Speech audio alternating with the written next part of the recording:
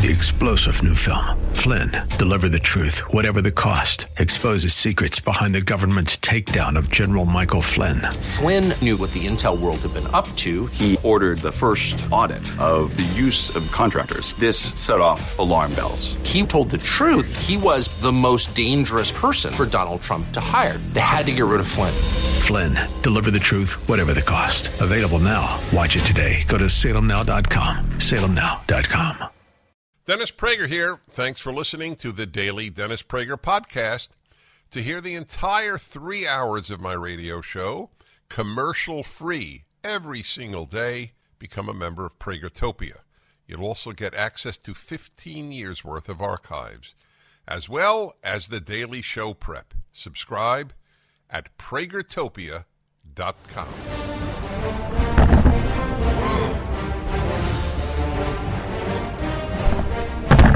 Sorry, folks, the microphone was not set up properly, and you heard behind-the-scenes noises. Gives you a real insight into the Dennis Prager Show. I hope you had a good Thanksgiving. It's a very strange year. Well, you had a lot of strange years recently, but for different reasons. The strangeness of this one is its speed, and if you think it's because I'm getting old, it is something every young person I've spoken to has experienced as well. Can't explain it. God, there is a lot to talk to you about.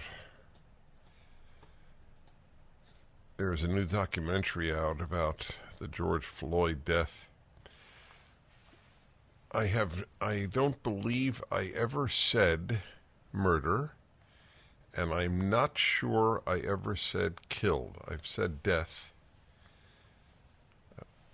because I knew from the outset that there was no intent to kill George Floyd because I saw the video, the whole video, the one, it was open to the public. I assume it's still on the internet.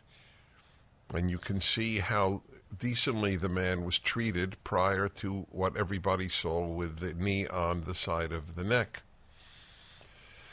And how he was saying he couldn't breathe at that time, and how they basically begged him to get into the police car, and he wouldn't. And I remember reading at the time that the original coroner report, autopsy report, was that he did not die of strangulation, and that it was, in fact, police procedure to put the knee on the side of the neck. It is not something that Derek Chauvin made up. And then the police chief lied. He just flat out lied that this was not Minneapolis police procedure. And you have all these former Minneapolis police saying, of course that was standard procedure. That's exactly what we did. He flat out lied. The mayor flat out lied. Truth is not a left-wing value. Truth is not a value when you're a coward. Do you know what courage means? Do you know the definition of courage? I have come to a new definition. The old ones are correct. But a really good working definition of courage is telling the truth. That alone takes courage. We're going to have a woman who made a film, a documentary on what happened. I raised this in part because of the documentary and in part because Derek Chauvin was stabbed in prison. To be a policeman in prison, especially a white policeman, is to risk being murdered. Dostoevsky said that you could judge a society by how it... one of the ways you can judge a society is by how it runs its prisons. If he was right, we are not doing well morally. So what do they do to him? They put him in solitary confinement. to protect him. Has any information come out about who attacked him? Why is that? If you're already in prison, you're spared publicity? I don't know if they know. Oh, that's a good point. Maybe they don't know. That's correct. Okay.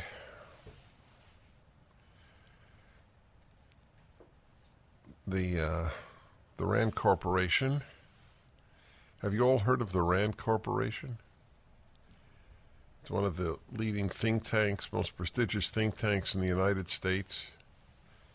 It's founded, I believe, 75 years ago, 1948, by General Curtis LeMay, General Henry Arnold, and Donald Douglas, founder of what became aerospace manufacturer McDonnell Douglas.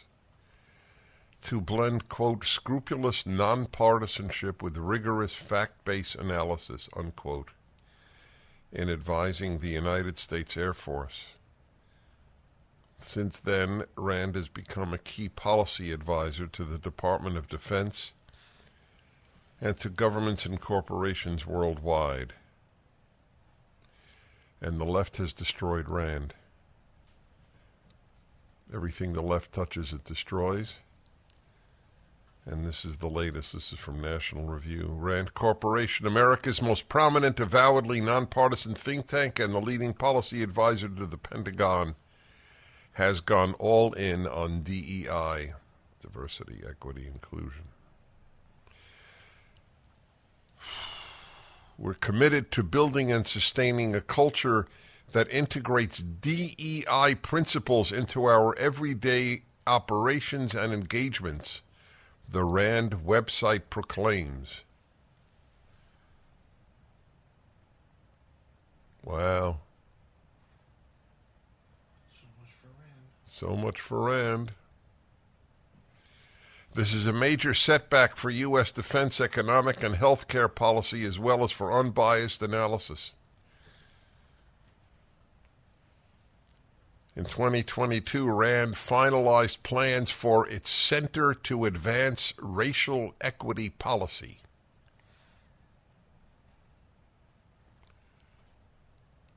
You are watching America deteriorate in real time. The pro-Hamas demonstrations are one example of many. Under its new president, Jason Matheny, Rand's website includes extensive information on its DEI commitment and activities and conspicuously declares at least twice, quote, "At Rand, we strive to cultivate a community." As soon as I hear cultivate a community, I know we're in for anti-community rhetoric. That embraces diversity, equity, and inclusion as central to our culture, our values of quality and objectivity, and our mission to serve the public interest. As the writer at National Review, formerly with Rand, concludes, this is a platitude. DEI is the antithesis of merit and objectivity. God, this man, Jason Matheny, he sleeps well at night, another enduring example of the weakness of the human conscience. He lied here. It's just a lie. You can't have commitment to diversity, equity, and inclusion and commitment to objectivity and merit at the same time. You either choose by race or by whatever you're choosing, or you choose by merit. They're not the same thing. It's going to be a little scary to fly with United Airlines in the future because they announced, 2 years ago now, that they were reserving half of their flight school spaces for women and people of color. I have a zero issue. I fly every week. On average, I fly every week. If I don't fly 1 week, then I fly more than once the next week. I'm flying, this week I'm going to St. Louis. Next week I'm going to New York. So I fly a lot, including United. I don't care if my pilot is white or black or anything in between. I don't care if my pilot is a male. I don't care if she's a female. I do care if they're chosen on anything other than merit. And so do you. And by the way, so do blacks and women. Think black passengers are happy to know that the pilot was in there because of affirmative action? Think women are happy to learn that the female pilot was there because of affirmative action? God. Now Rand is gone. Jason Matheny. I'd like to know what he really believes. We return. I'm Dennis Prager. My friends, I want to tell you about one of the most influential books of my life. In fact, it's on my list of the 10 books that most influenced me. And it's just been re-released, George Gilder's Men and Marriage. George Gilder has been clear about the stakes for the family since 1974. 50 years later, the need of the hour remains. Men who take responsibility for themselves, men who love their wives, men who raise their own children, men who tackle the workforce, motivated by their family and the needs of others. Without fathers, our civilization will simply sink back into the Stone Age. We need to bring dads back, or else. Get your copy of George Gilder's classic book, Men and Marriage, today at dadsareback.com. Civilization is built by men with families to feed. Yep, without the dads, we're toast. Get George Gilder's book at dadsareback.com. There's more in the Middle East. I have great problems with Israel's agreement to cease fire during the hostages returning. Why isn't this an invitation to just always take hostages? I mean, it's very painful because there are so many of them, and the families are going crazy, obviously. It's very hard to fight evil.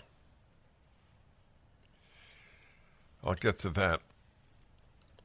This is from the Daily Mail. Transgender swimmer at Ramapo College, a New Jersey liberal arts college, Megan Cortez Fields, smashes women's 100-yard butterfly record after competing in the men's team for 3 years. You know what the butterfly is? Of course I know the butterfly. Very, very... No, it's all chest muscles. That men have much more shoulder and... I know, yeah. If I do one stroke of the butterfly, I am rushed to an emergency room. The senior was initially congratulated on social media by her school. See, I'm not blaming Daily Mail for writing her, but my preferred is her, because he's a phony. The guy's a phony, just like the Leah Thomas, the phony at the Penn. You know, there's a direct link between lying about gender as there is about lying about the Middle East. Once you begin to lie, it doesn't stop. And the left is a world of lies. The day you realize that, you leave the left. Truth and the left are antithetical. Because it's not a left-wing value. Do you think it's fair, by the way? Do you think that? Even if you think men can become women, which they cannot, they can identify as such, but you cannot become the other sex. It's not possible. That's a lie already. It's a lie. But do you think it's fair if someone who says he is a woman can then compete in women's sports? Why does that not end the point of women's sports? Riley Gaines, the great, courageous young woman who is a champion NCAA swimmer, Those who choose to remain blind to the injustice of allowing mediocre male athletes to become record-breaking female athletes are either incompetent or misogynists, she told Fox News. There is no in-between anymore. See, she has courage. What is her courage? She tells the truth. That's right. Women are being asked to smile and step aside and allow these men onto our teams, all the while stripping us of opportunities, privacy, and safety. She also claimed a tattoo on Cortez Field's body, which shows a nude woman with male genitalia, was evidence of a, quote, fetishized and sexualized movement. Can you imagine that? A guy has a tattoo of a woman with a penis.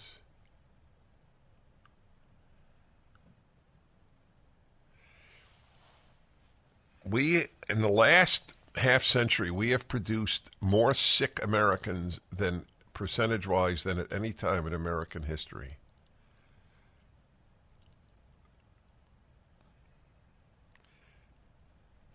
And people still continue to claim that we're doing a good thing by aiming for a fully secularized society. There were fewer sick Americans when more Americans went to church. There were fewer morally confused Americans when Americans went to church. There were morally confused people who did go to church. Anyone who went to church and said slavery is okay was morally confused. That's a long time ago, however. I'm talking about, let's say, the 20th century.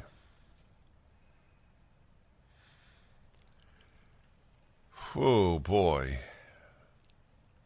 It's funny, this school congratulated Miss Phony,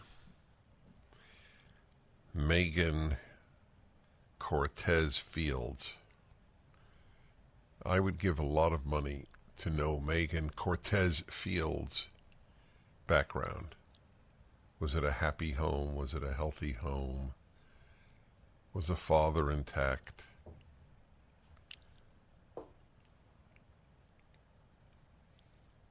This is not a natural evolution. See,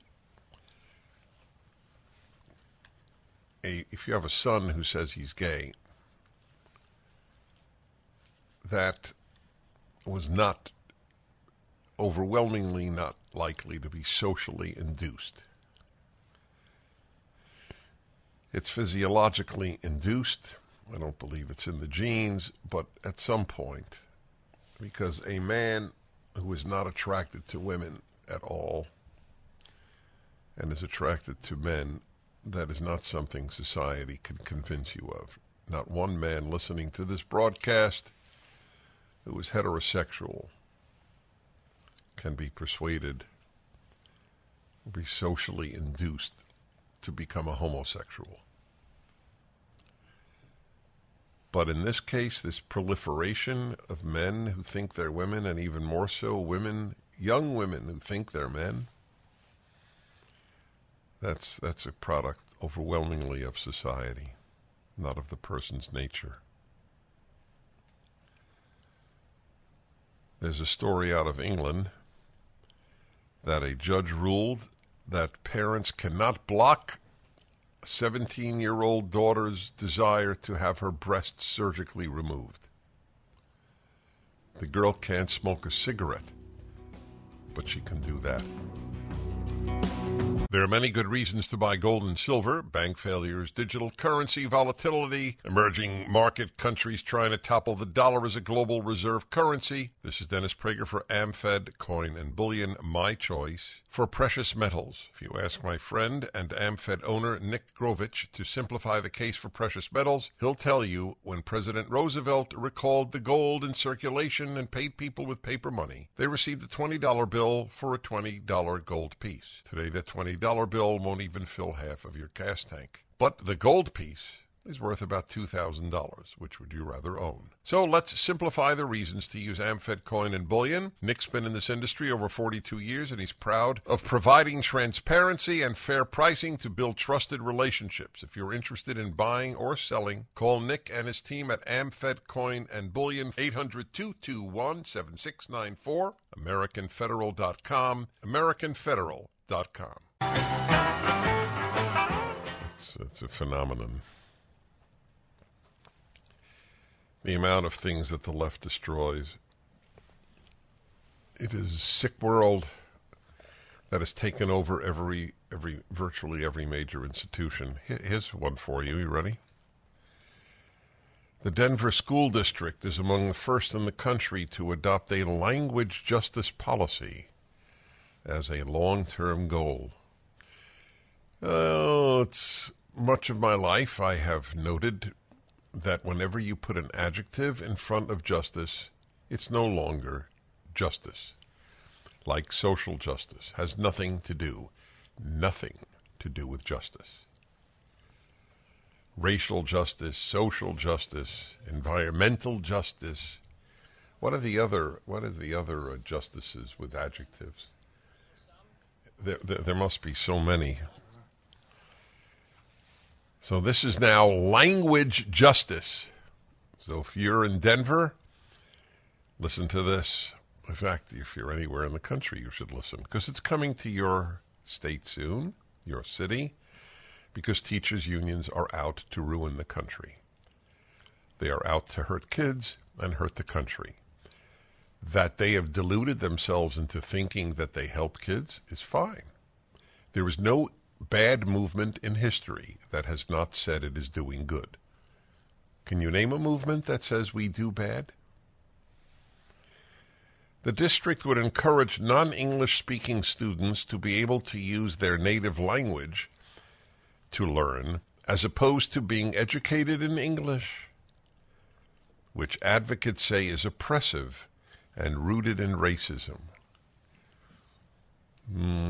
This sounds like it's overwhelmingly coming from female teachers who are in the vanguard of ruining children's lives, just as men are in the vanguard of committing murder and mayhem in the violence realm. Women are in the vanguard of ruining society in the nonviolent realm. Both sexes do damage and specialize in their own arena of specialty in doing damage. This is from the perverted notion of, or perverted expression of, a beautiful thing called nurturing.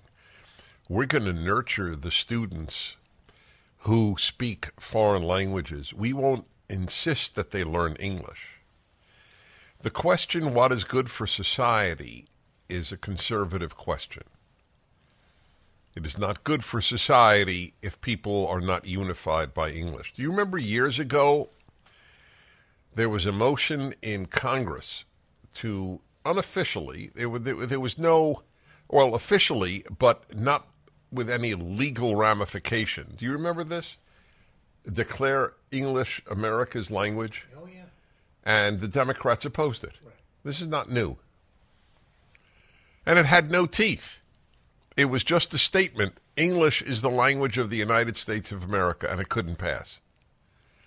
Because the Democrats who have ruined the country throughout their history, remember that was the pro-slavery party, that was the pro-Jim Crow party, and it is the pro-Wreck America party today. They don't want kids to be officially taught in English.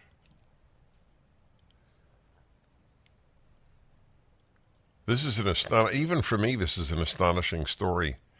Denver schools had about 90,000 students in 2022, with 35,000 multilingual learners with home languages other than English.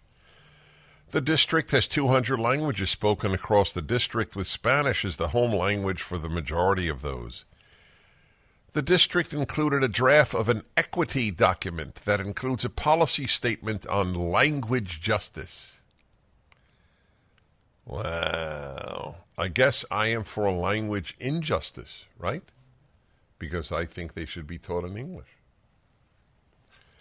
It was included in the November 16th school board agenda.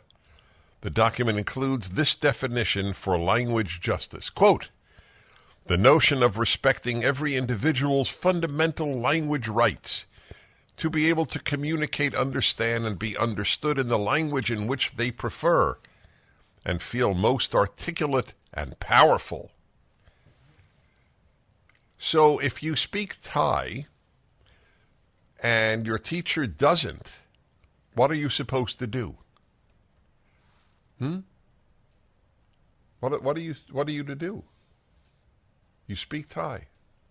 You have to hire a Thai teacher. Do you hire a Thai teacher for that student? We return.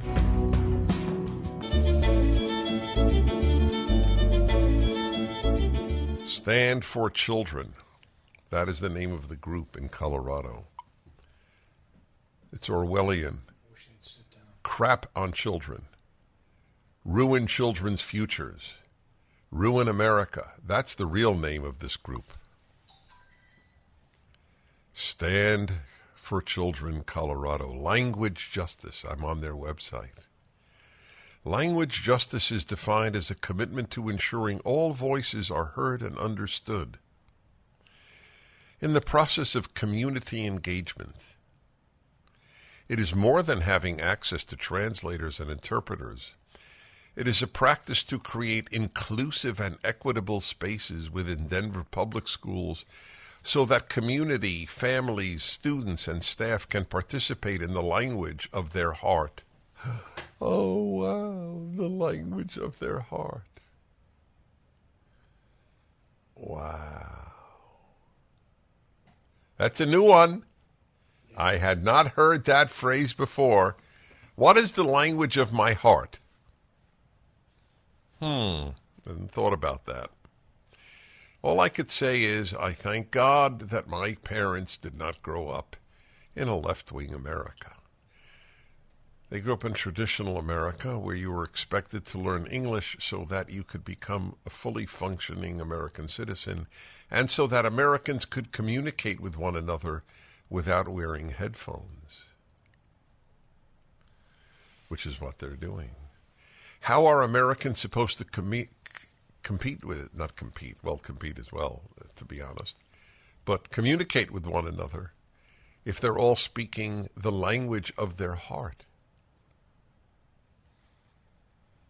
English is the one you can't have diversity without unity of language. Then the diversity just causes chaos. But chaos. That is the product and the only product of the left.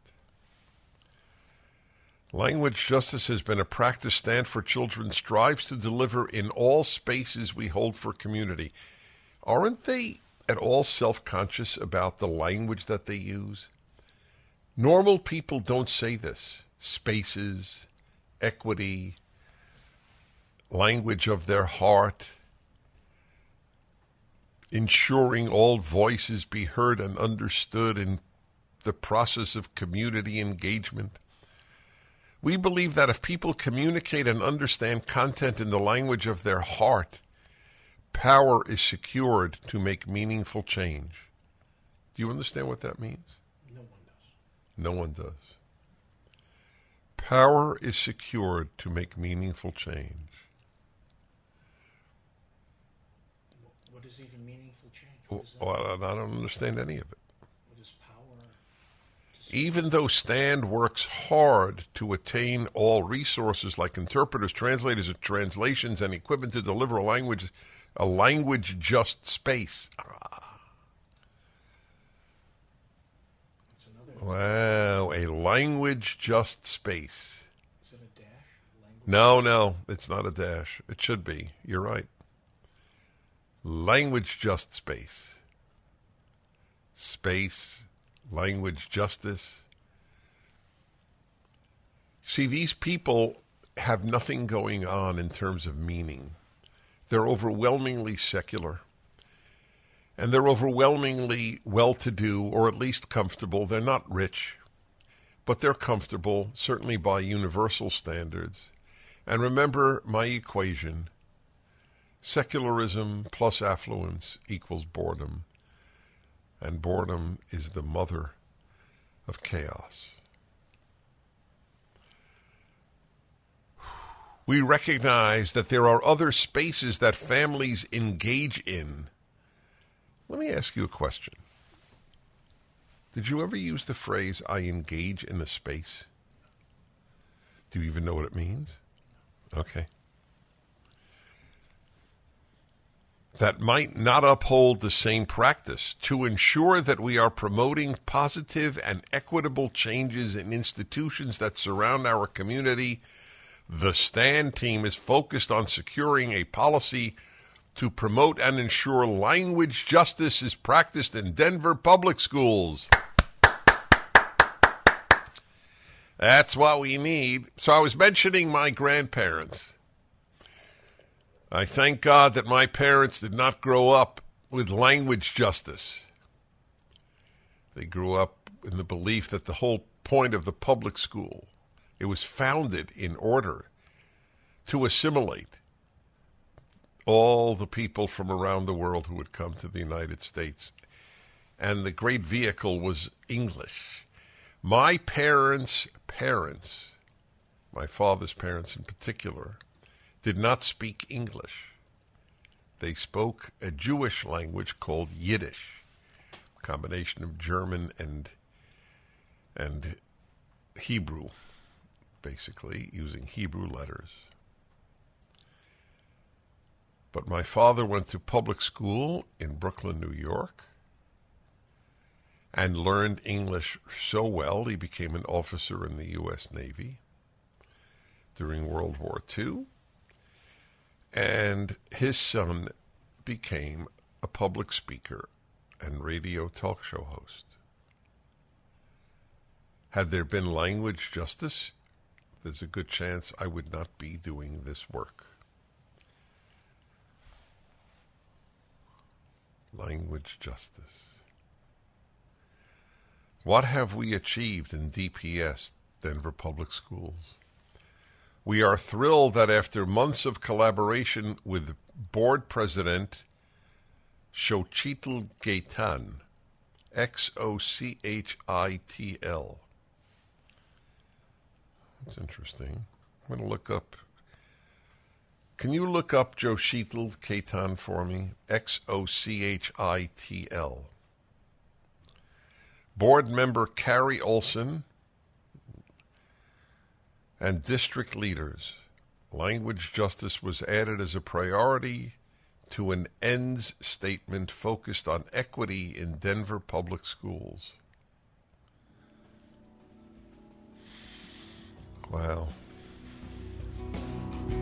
Mike Lindell has a passion to help you get the best sleep of your life. He didn't stop at the pillow. Mike also created the Giza Dream bed sheets. These sheets look and feel great, which means an even better night's sleep, which is crucial for overall health. Mike found the world's best cotton called Giza. It's ultra soft and breathable, but extremely durable. Mike's latest deal is the sale of the year. For a limited time, you'll receive 50% off the Giza Dream sheets, marking prices down as low as $29.98, depending on the size. Go to MyPillow.com, click on the Radio Podcasts square, and use the promo code Prager. There you'll find not only this amazing offer, but also deep discounts on all MyPillow products, including the MyPillow 2.0 mattress topper, MyPillow kitchen towel sets, and so much more. Call 800-761-6302 or go to MyPillow.com and use the promo code Prager. Hello, everybody. I'm Dennis Prager. I hope you had a good Thanksgiving. I would love to have an hour, wonder if we could do it, on how did things go at your Thanksgiving meal.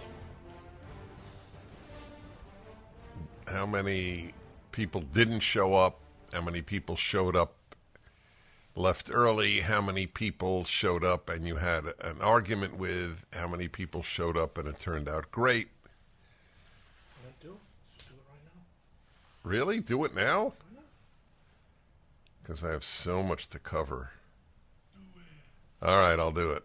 We had a vote here. Well, why don't you cover some stuff now? And why don't Yeah, you so cover- that's it. So this is what we'll do. Yeah, I'm really curious because if we don't do it today, we're not going to do it. That's correct. Exactly right. All right, so I'm going to clear lines. Forgive me, folks. And I would like to know how your Thanksgiving went philosophically. That would be very interesting. 1-8-PRAGER-776. In the meantime, I want to just remind you that last hour I talked about a number of items, including the Denver Public Schools now have invented language justice. It is wrong to insist that students learn English. They should communicate and be understood in the language of their heart. That is exactly their phraseology. Anything that ruins American unity, American identity, is good for the left. The left only destroys. You must understand that. That's all it does.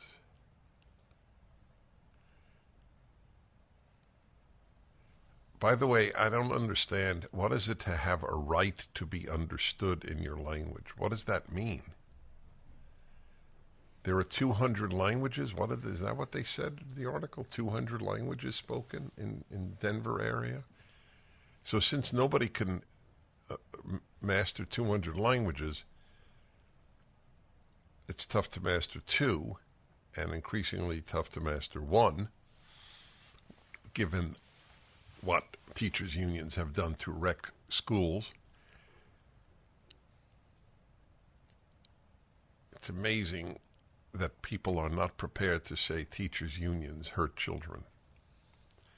You know why? Because it goes so against what we want to believe, that teachers are there for children. I wonder, will they have drag queen story hours in various languages now? Because if the drag queen story hour is in English, it's not language justice.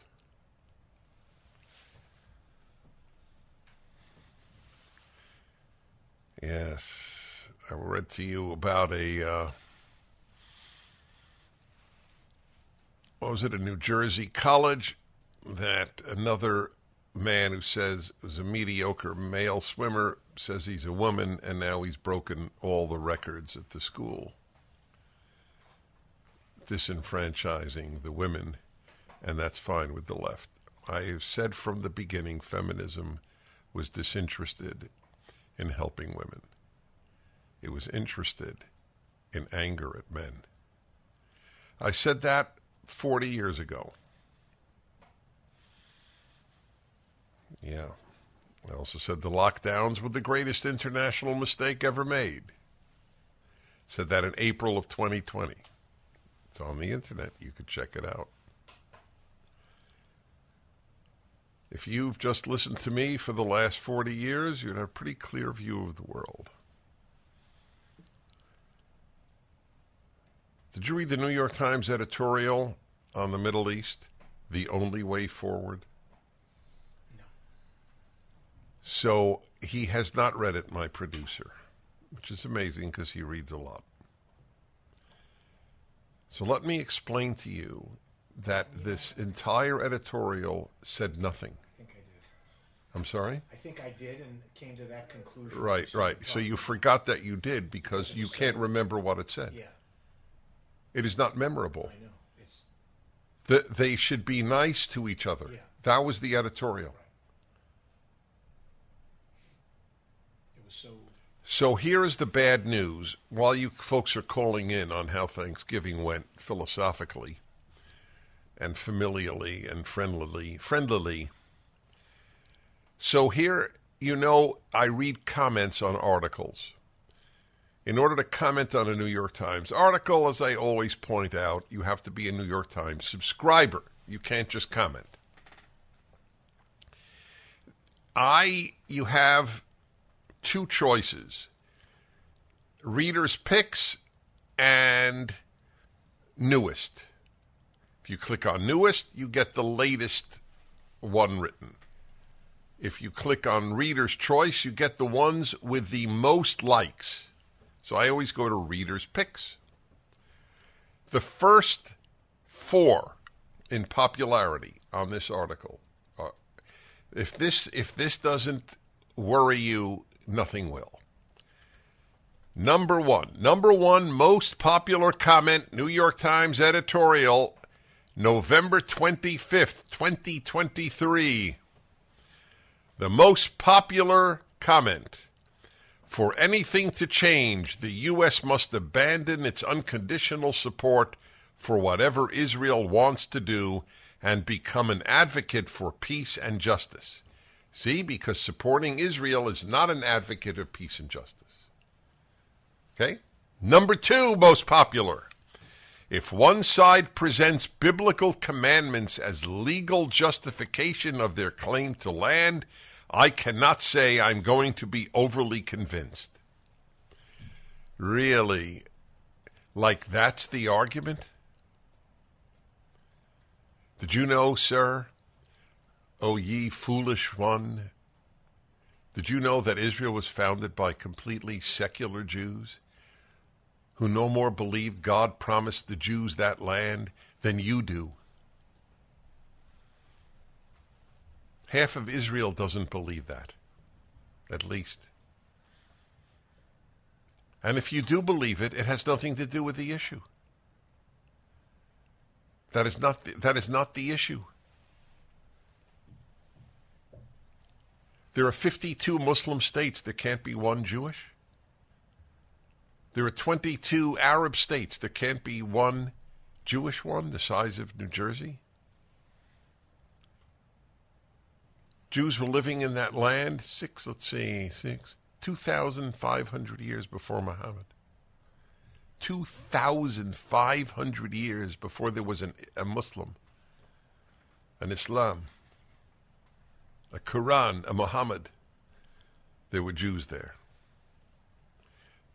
Number three, most popular comment on the New York Times editorial: even in the long term, I don't see how the Zionist project survives. A state presenting itself as democratic yet preferential to a specific religious or ethnic group is untenable eventually. Okay, so there's no chance. You know how pure Japan is? Do you know how much more pure ethnically Japan is than Israel? Israel has blacks, Israel has Arabs, Israel has whites. Israel is so much more mixed ethnically than Japan. How come Japan has survived? It's a stupid comment, but this man undoubtedly went to college and learned this claptrap from the New York Times. And the fourth most popular comment on the New York Times editorial: I do wish that my tax dollars did not go to support either side. It is not my fight, and I wish we Americans would stay out of this foreign conflict. That's it. So if Israel's destroyed, what the hell do I care? Not my business. That was my column last week. I'm for America first. But apparently a fair number of people who believe in America first believe in America only. And I don't believe in that.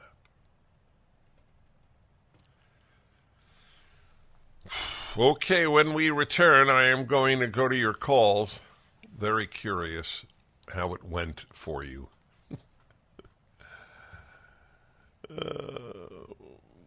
The country has not been this divided since slavery. We return in a moment. I'm Dennis Prager. All right, how did your Thanksgiving go? I'm intensely curious. All right. Let's see. In Hollywood, California, Marty, hello. Yeah, Dennis, it was interesting. Okay, 1 minute. 1 minute. Whenever I hear interesting, I know it's not good. Well, we're living in interesting times. Exactly. In any case, I challenged this person that they were brainwashed in the 1960s in college, and I went to college at the same time. And I gave them a challenge. I said, go on YouTube. A former KGB agent named Yuri Bezmenov, Bezmenov, has a number of interviews where he says how the Russians systematically brainwashed Americans through that generation. This was pre-planned. He goes into extreme detail on a number of these interviews, and he's done it in other countries. And he talks about how it worked far. Well, first, I'm more curious about your meal. So, who was this person? A relative or a friend? Just a friend. Okay. How long have you been friends? About 16 years. And was this the first rift? No. We've talked before about it, but we've kind of agreed to disagree, so we haven't talked about it too much. And what is the? Give me two examples of disagreement. Basically, that the colleges were not out to subvert how people thought or have an agenda, and I thought it was quite obvious to anybody. It's obvious. So he denied that colleges were left-wing institutions. Exactly. Okay. Well, give me another example. Politically, I reluctantly voted for Trump. It turned out I thought he did a very good job. He has an irrational hatred of Trump. Right. So was there an argument at the meal? Yeah, he thought it was rubbish that this was a KGB plan. Right. Well, yeah, that probably wasn't the best idea to say it was a KGB plan. Well, you didn't need the KGB. Yeah, believe me, Americans are ruining America. Well, as a result of what Yuri Bezmenov... Right, no, Yuri Bezmenov, I'm familiar with that. Yuri Bezmenov, I know, you're right. But Yuri Bezmenov is very useful because everything he said has come about. Whether it is because of Russian influence or not is debatable, but it doesn't matter. He described what Americans will think. So I just want to know one more thing. So did he stay the whole time? Was it an unpleasant meal? Oh, not really. Well, we finally stopped because the people around us started laughing, and we all knew where it was going to go. So. Okay, fair enough. All right, let's see here. Okay, well, let's get a good report. Portland, Oregon, Pat, hello. Hey, Dennis. Yep. Hey, awesome Thanksgiving. Wow. I can't. I'm still glowing from it. Who was there? All of our kids and our granddaughters. How many kids do you have? 4, and 2 granddaughters. And they all share your values? I am a non-chauvinist pig alpha male. And when I talk, they give me the respect that I've gained over the years from listening at feet of very wise men, even when I was a 5, 6-year-old. And I took it in and I shared it, and unbelievable. Just, it was my birthday to boot, so my kid showed up, surprised me, took my breath away. Well, I'm happy to hear it. You know, I ask parents that I meet, grandparents that I meet, what's your batting average with your children? And they know exactly what I'm asking. What is your batting average in having them retain your values? And this has been my generalized response. 1/3, the children all have retained the parents' values. 1/3, all the children have rejected the parents' values, and 1/3, some or half, let's say, did and half didn't. So it's a minority. In my experience, this is not scientific, but in my experience, it is a minority of parents whose children have all retained their traditional values. Okay, let's go to...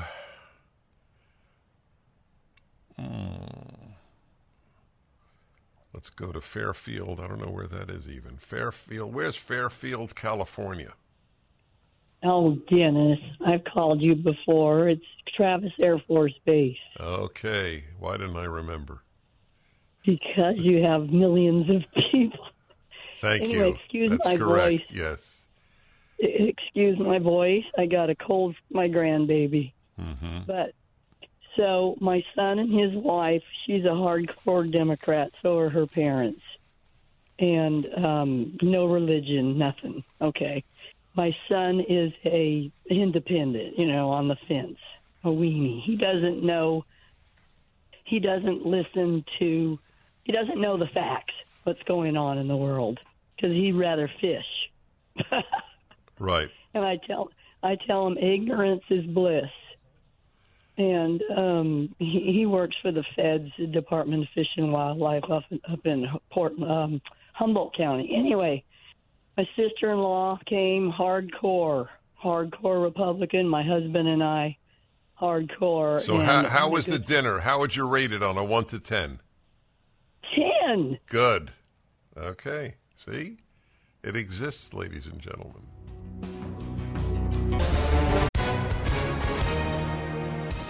Hi, everyone. If you've been injured in an accident that was not your fault, listen up. We have legal professionals standing by to answer your questions for free. Call now and find out if you have a case and how much it's potentially worth. Call 800-702-5400.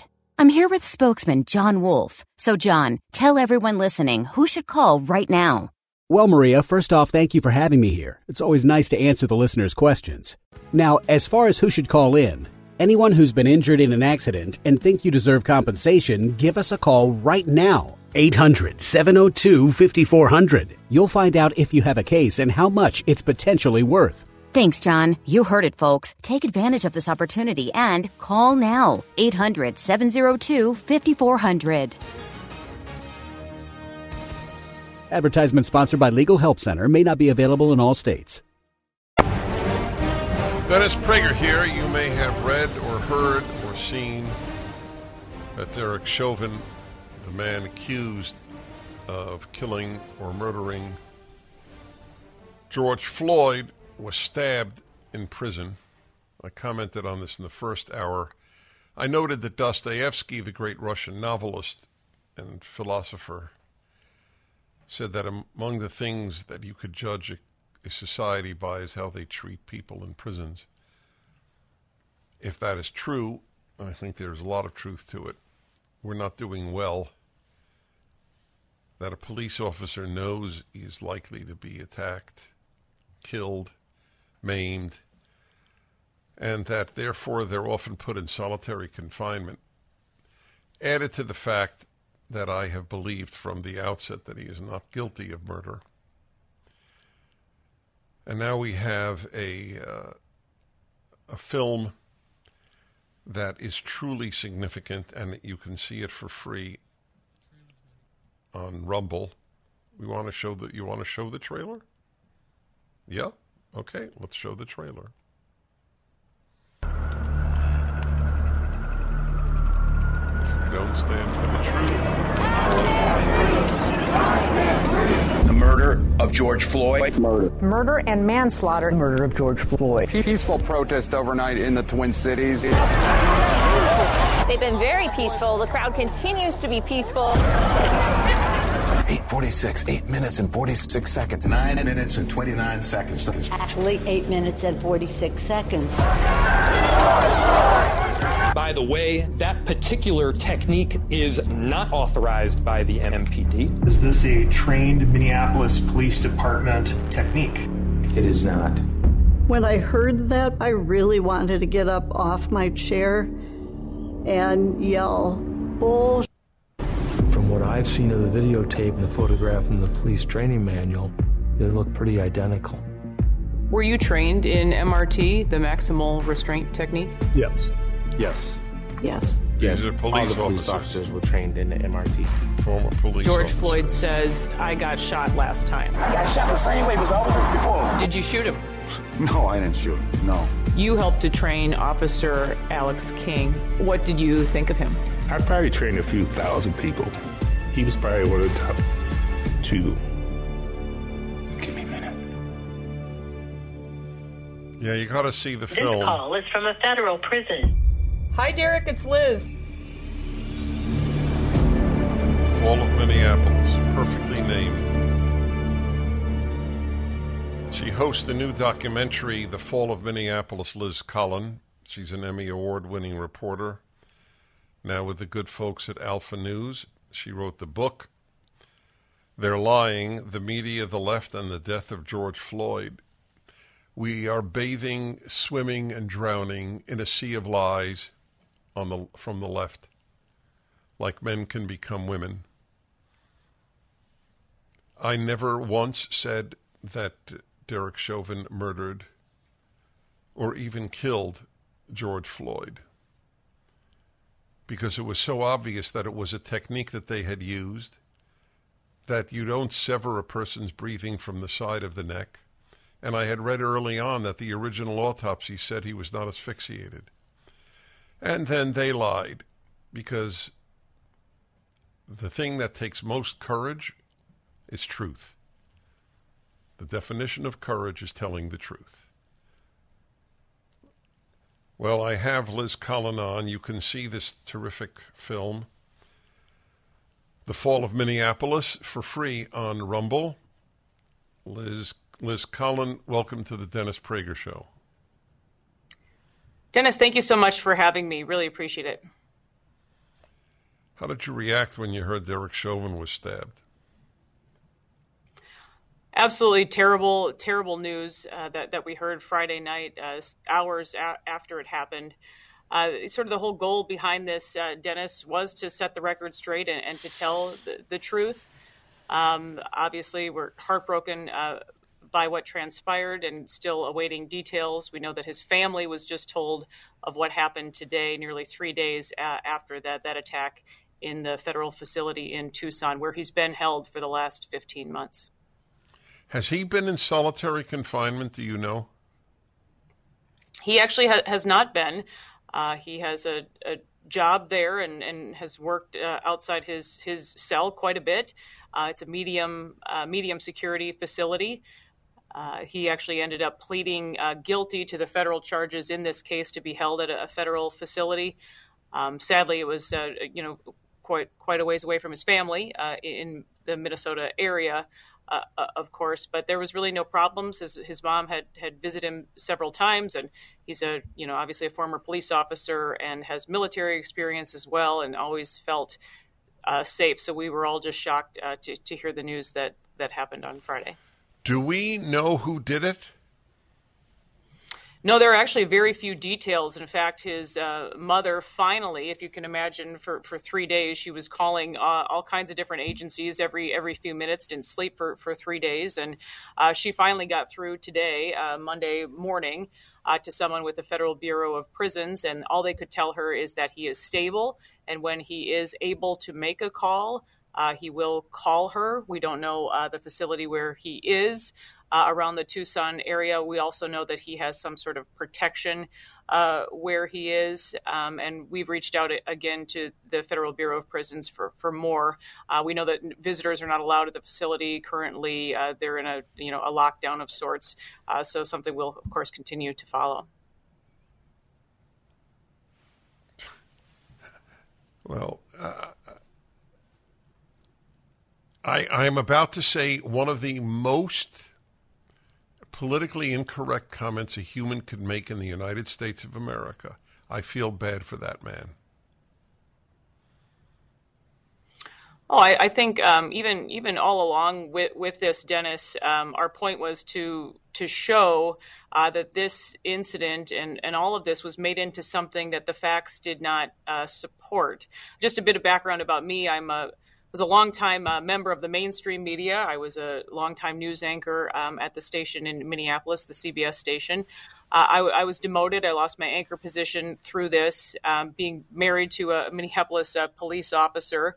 And but more than anything, really, I was troubled by this narrative that the media kept peddling, right, that this is the most racist interaction that's ever taken place with police before, ignoring the fact that it's a black police officer who arrested George Floyd. Body camera footage is hidden from the public.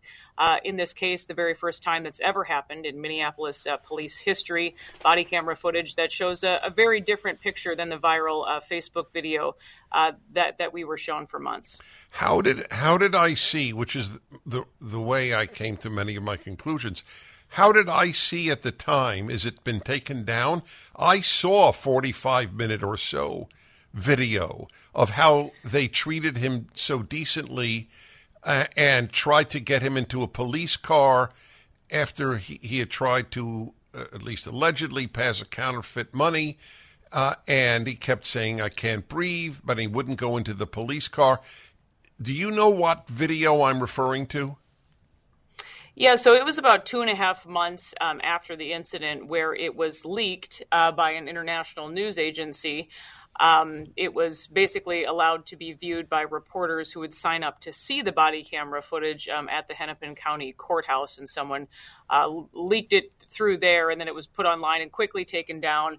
But this, for the first time, really is the entire video that we start the documentary, The Fall of Minneapolis, out with. This is an 18-minute in total interaction that takes place with George Floyd. Where you are seeing, that he is not complying, and there are many lies sort of told along the way by George Floyd, by Minnesota so-called leaders here, etc. So that is interesting. I saw a video which was taken down. Yeah, still to this day, it's actually quite difficult to find the body camera footage. We luckily saved it early on. But these are the questions I'm sort of trying to bring to the public. Why, perhaps you should be upset. Why weren't you told the truth about this? Why were you swayed in a way to think this way when there was so much more to this story, and there's so much contained just in that body camera footage. I know we'll talk about the autopsy as well. Also, Derek Chauvin's trial. Of course, we know he was found guilty of the 3 charges, but not so much about what the jury was allowed to see, Dennis, but what they were not, what was kept out of the actual trial, and that includes this maximal restraint technique, which we refer to in the trailer that your audience just listened to. But yeah, this MRT, which is also something the officers are talking about in the body camera footage. Also, 36 seconds after George Floyd himself asks to be laid on the ground, you have Thomas Lane clearly making a call to EMS. All right. Let me remind everybody, the film is The Fall of Minneapolis. It's on Rumble.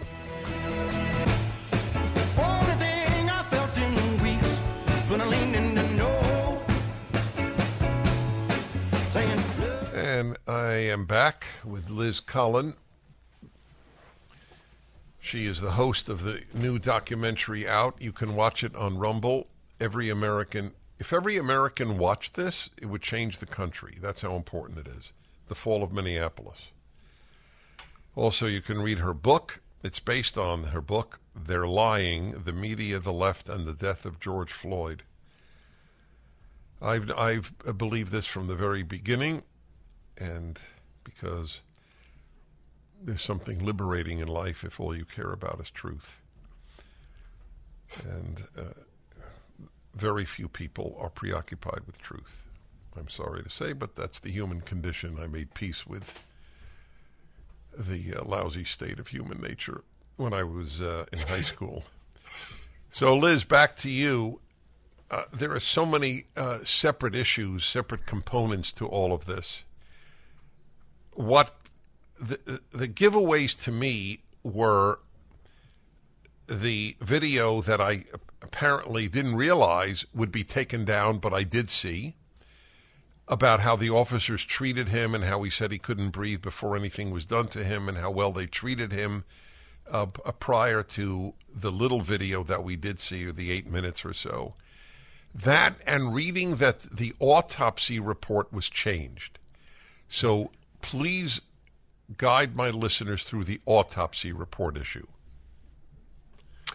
Yeah, Dennis, so you have the autopsy that is done on George Floyd 12 hours after his death by Hennepin County medical examiner Dr. Andrew Baker. But keep in mind, the public isn't allowed to see that autopsy for nearly a week. After parts of Minneapolis burn to the ground, people are hurt and die in the riots in Minneapolis that spread over into St. Paul as well.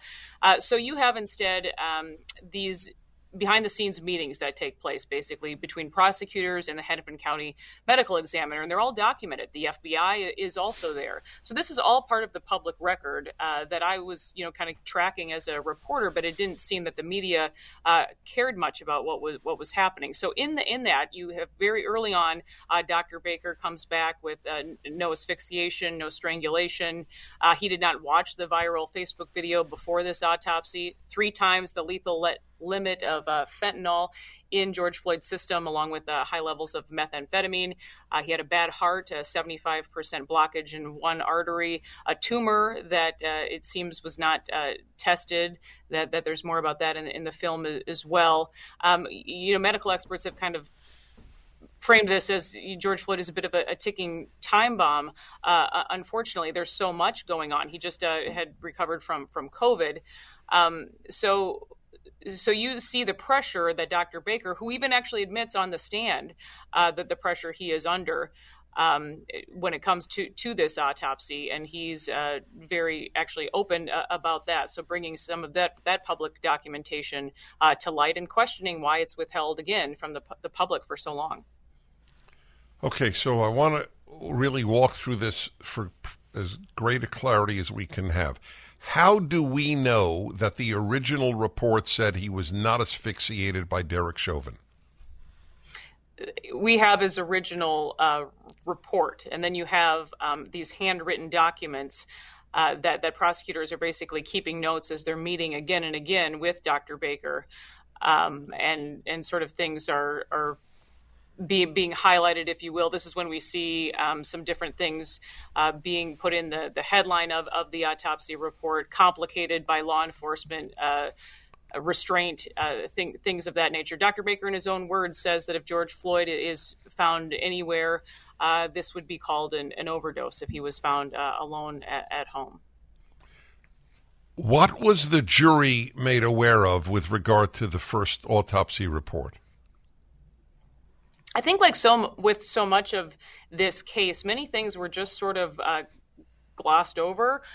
This was any type of information like this is complex to understand. And I also talk about just what's going on with prosecutors here. Again, you have a very left-leaning Keith Ellison, our Attorney General in Minnesota, who took over the prosecution in this case, Dennis. He took the case after the Hennepin County prosecutors did not want to charge the 3 other officers in the case. They did not feel that there was any facts to support those charges, and they withdrew from the case. So you have the Attorney General come in and take over, along with what he calls his dream team of lawyers he assembled. They start creating conflicts of interest in the case, calling different medical professionals, medical examiners. So the defense has very few choices when it comes to finding a medical examiner to even take the stand in Derek Chauvin's offense because of this conflict of interest that's been created. So I talk about that quite a bit in the book. Also, haystacking is used in this case quite a bit by prosecutors. A lot of files that are in well-organized zip drives that are turned over to the defense only after being printed, and all of the papers being mixed up just before a court hearing. So a lot of things, a lot of tactics were being used that I think many people would consider questionable. Okay, but I maybe there's no answer to this, but I got to go back to the original question. Was the jury made aware of the fact that the original autopsy said he was not killed by Derek Chauvin? Well, the autopsy doesn't clearly just... okay, it said he wasn't... Forget Derek Chauvin, that he was not killed by asphyxiation. They were aware. That is highlighted. That was in the trial? Yes. So they found him guilty despite the fact that the autopsy report was changed? They found him guilty. Mm-hmm. And I also think that there is, again, so much that the jury was not allowed to see. Dennis, we talk about this 18-minute interaction with George Floyd, and so I saw on the internet what the jury was not allowed to see. Correct. They saw about 90 seconds of the body camera. Why were they not allowed to see? Why were they not allowed to see that? Those are rulings made by the judge in this case, Judge Cahill, who we highlight quite a bit in the documentary as well. Folks, you have enough. And I also, I don't want to miss a word that you have to say, so we're going to take a break. I want to remind people the Fall of Minneapolis is this critically important documentary. It is up at Rumble on the internet.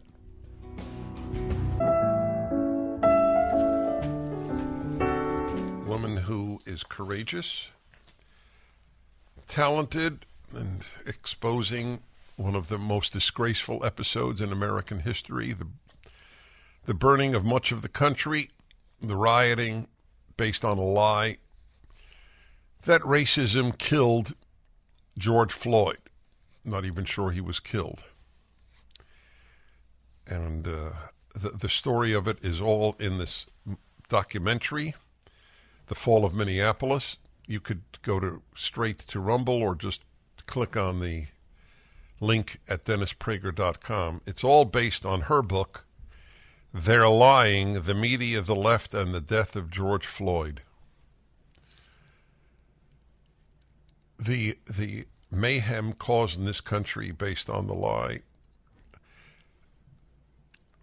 I said maybe at least 40 years ago, I wrote it for UCLA Journal, which wouldn't print me today, but did then. The root of evil is lies. Not even love of money. That is a root, no question.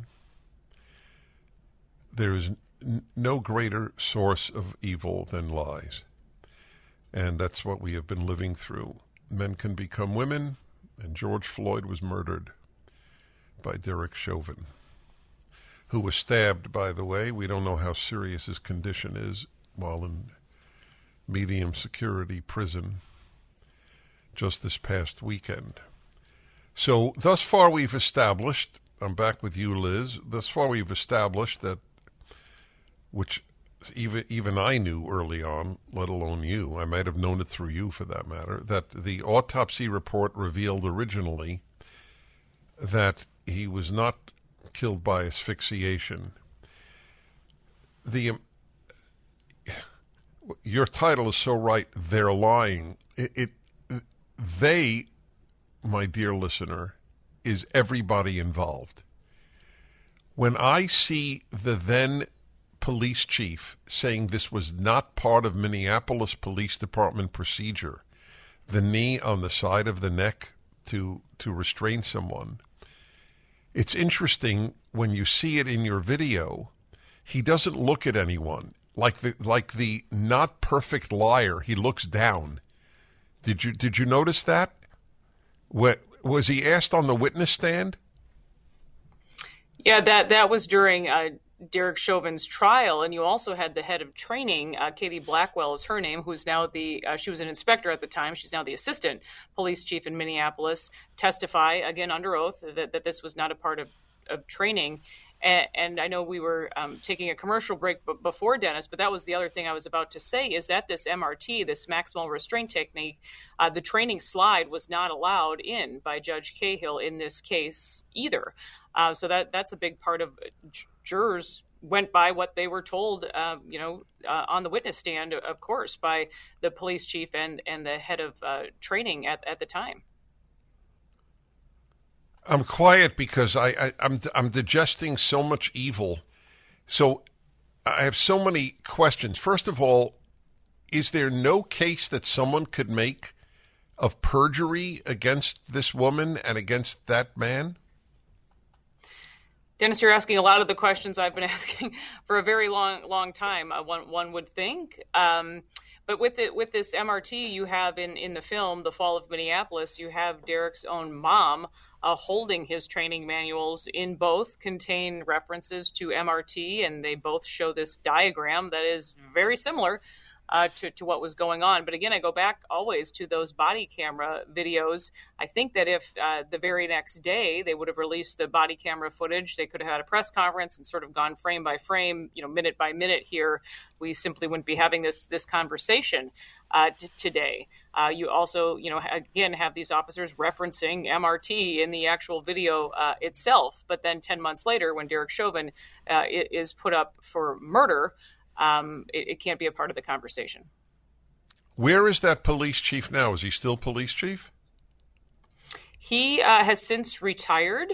I know he's still around Minneapolis, though. Yes, still holds an elected official position on a different board. When we come back, I want to talk to you about the judge. The number of judges in this country who would have flourished under Stalin is very large. I'm sorry to say. The documentary, The Fall of Minneapolis, just out. You can link it. There's a link at DennisPrager.com or go straight to Rumble. Her book is There Lying, The Media, the Left, and the Death of George Floyd. For me. The world of the lies of the left, it is a world of lies. It always has been since the Russian Revolution. That's why Lenin named the Soviet communist newspaper Pravda, which means truth. Truth is what the left says it is. There is no objective truth on the left. Men are not born men. Men say they're men. Women say they're women. They're not really born it. It's what the left says you are. And the same holds true with the body of lies surrounding the death of George Floyd. It's all lies. The whole world of lies that they had. So I have to say, this judge strikes me as a despicable human being. I hate to say it. It really bothers me. I've sort of romanticized America much of my life. I realize we've actually produced a lot of rotten human beings. And that's the way it is. When you grow up, you have to face reality. So all these things that the judge denied, the judge did not allow, let me review this, among other things. The judge did not allow the jury to see the police manual that instructed MRT. Is that what it's called? Maximum restraint technique? Yes, that's correct. Correct. Judge Peter Cahill is his name, still on the bench in Hennepin County. And what was his reasoning? Well, this is it gets a little nuanced. He says that there was no proof that Derek Chauvin took this training because on the last day that Minneapolis police, from what I understand, had this actual training in front of them, they couldn't find Derek Chauvin's name on the sign-up sheet. However, even Derek is has kind of a photographic memory when it comes to his police manuals and could recite off many different policies and how these are obviously manuals that are hundreds of pages, and he has many of it memorized. So that was the reasoning. But this is also the judge that gave the jury 14 pages of jury instructions before the case even began, which was also very rare to see in any case. And again, a jury that was not sequestered, Dennis, a jury that was allowed, sort of paraded in and out each day as the courthouse in Hennepin County, in the same place that so much had burned to the ground just months earlier, ringed with barbed wire and National Guardsmen standing there as well. So what kind of message do you think that sent to the jury each and every day? And who ruled that the trial could not be moved to a neutral location? That was Judge Peter Cahill as well. What do you know about this judge? It's just from the story itself, just through this case, he's had quite a bit to say since this case. Some different trainings and such that have been found online, talking quite a bit about racial justice and being a racial justice warrior in a way. So those things are out there that have been featured before. But I think it's just these questionable rulings that many of us who believe in the justice system perhaps would question. You also have Maxine Waters, who comes to town for a protest that takes place during Derek Chauvin's trial. She's saying people need to stay on the streets and keep demanding things and being loud and whatnot. You have the next day, Derek Chauvin's defense attorney asked for a mistrial. And Judge Cahill says nobody cares what a congresswoman has to say, sort of carry on. So there are many examples of questionable rulings here. Was he elected or appointed? He would be elected, I believe, in Hennepin County. And I do apologize. I don't know a great deal about him beyond this case itself. Yeah, I'm very interested in him, actually. I wonder. And actually, he may be appointed. It's a good question. I will go and fact check that. Right. Okay, that's fine. What was the argument with regard to the first autopsy report? Why was that not allowed? There wasn't really.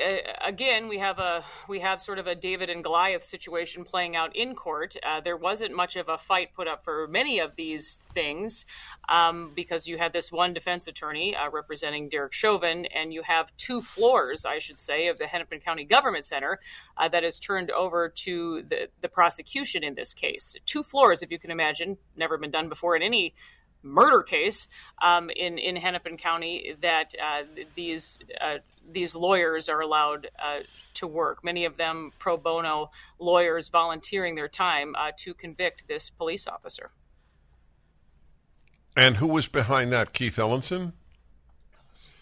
Yeah, I think that so much of this also traces back to Keith Ellison, again, the top law enforcement officer as Attorney General in Minnesota, with a long history that the media never wanted to talk about of hating the police. We get into that quite a bit in the book and the documentary as well. This is someone who represented gang members for much of his career as an attorney before becoming Attorney General, and he was very vocal about his hatred of police. In fact, representing someone involved with the execution of a Minneapolis police officer from decades ago. But the media sort of ignored that role in all of this. What's the story? It's hazy to me. You may know more. With regard to the Supreme Court and Derek Chauvin? Yes, so it was interesting timing just with all of this, putting out the documentary just the middle of November. It was on a Thursday, and then it was the following Monday that the U.S. Supreme Court said that they would not take this case. Already the Minnesota Court of Appeals said that they would not grant Derek Chauvin an appeal, and this was his new attorney appealed on the change of venue position. And then once the Minnesota Supreme Court came back with that, they tried to petition the U.S. Supreme Court to take the case. But then just on Monday, they came back and said, nope, we're not taking this case. But there was no sort of written explanation as to was there why an explanation then, with regard to the Minnesota courts? Yes, and basically just saying that Derek Chauvin received a fair trial in that the decision from the Minnesota State Supreme Court. All right, we'll be back in a moment. Final segment coming up. Liz Cullen, her documentary, The Fall of Minneapolis. Dennis Prager here. Thanks for listening to the Daily Dennis Prager Podcast. To hear the entire 3 hours of my radio show, commercial-free, every single day, become a member of Pragertopia. You'll also get access to 15 years' worth of archives, as well as the daily show prep. Subscribe at Pragertopia.com. 3-star general Michael J. Flynn, head of the Pentagon Intelligence Agency, knew all the government's dirty secrets. He was one of the most respected generals in the military. Flynn knew what the intel world had been up to. He understood its funding. He ordered the first audit of the use of contractors. This set off alarm bells. The explosive new documentary, Flynn, Deliver the Truth, Whatever the Cost, uncovers the facts behind this scandal. Flynn told the truth. He was the most dangerous person for Donald Trump to hire. I find out the worst enemy that I'm going to face in my life is right here in America. They took my assessment and they wanted me to change it. And I was like, I'm not changing it. They had to get rid of Flynn. With in-depth interviews, archival footage, and never-before-seen personal records of the man behind the headlines. I just felt like I was drowning. Flynn, Deliver the Truth, Whatever the Cost. Available now. Watch it today. Go to salemnow.com. salemnow.com.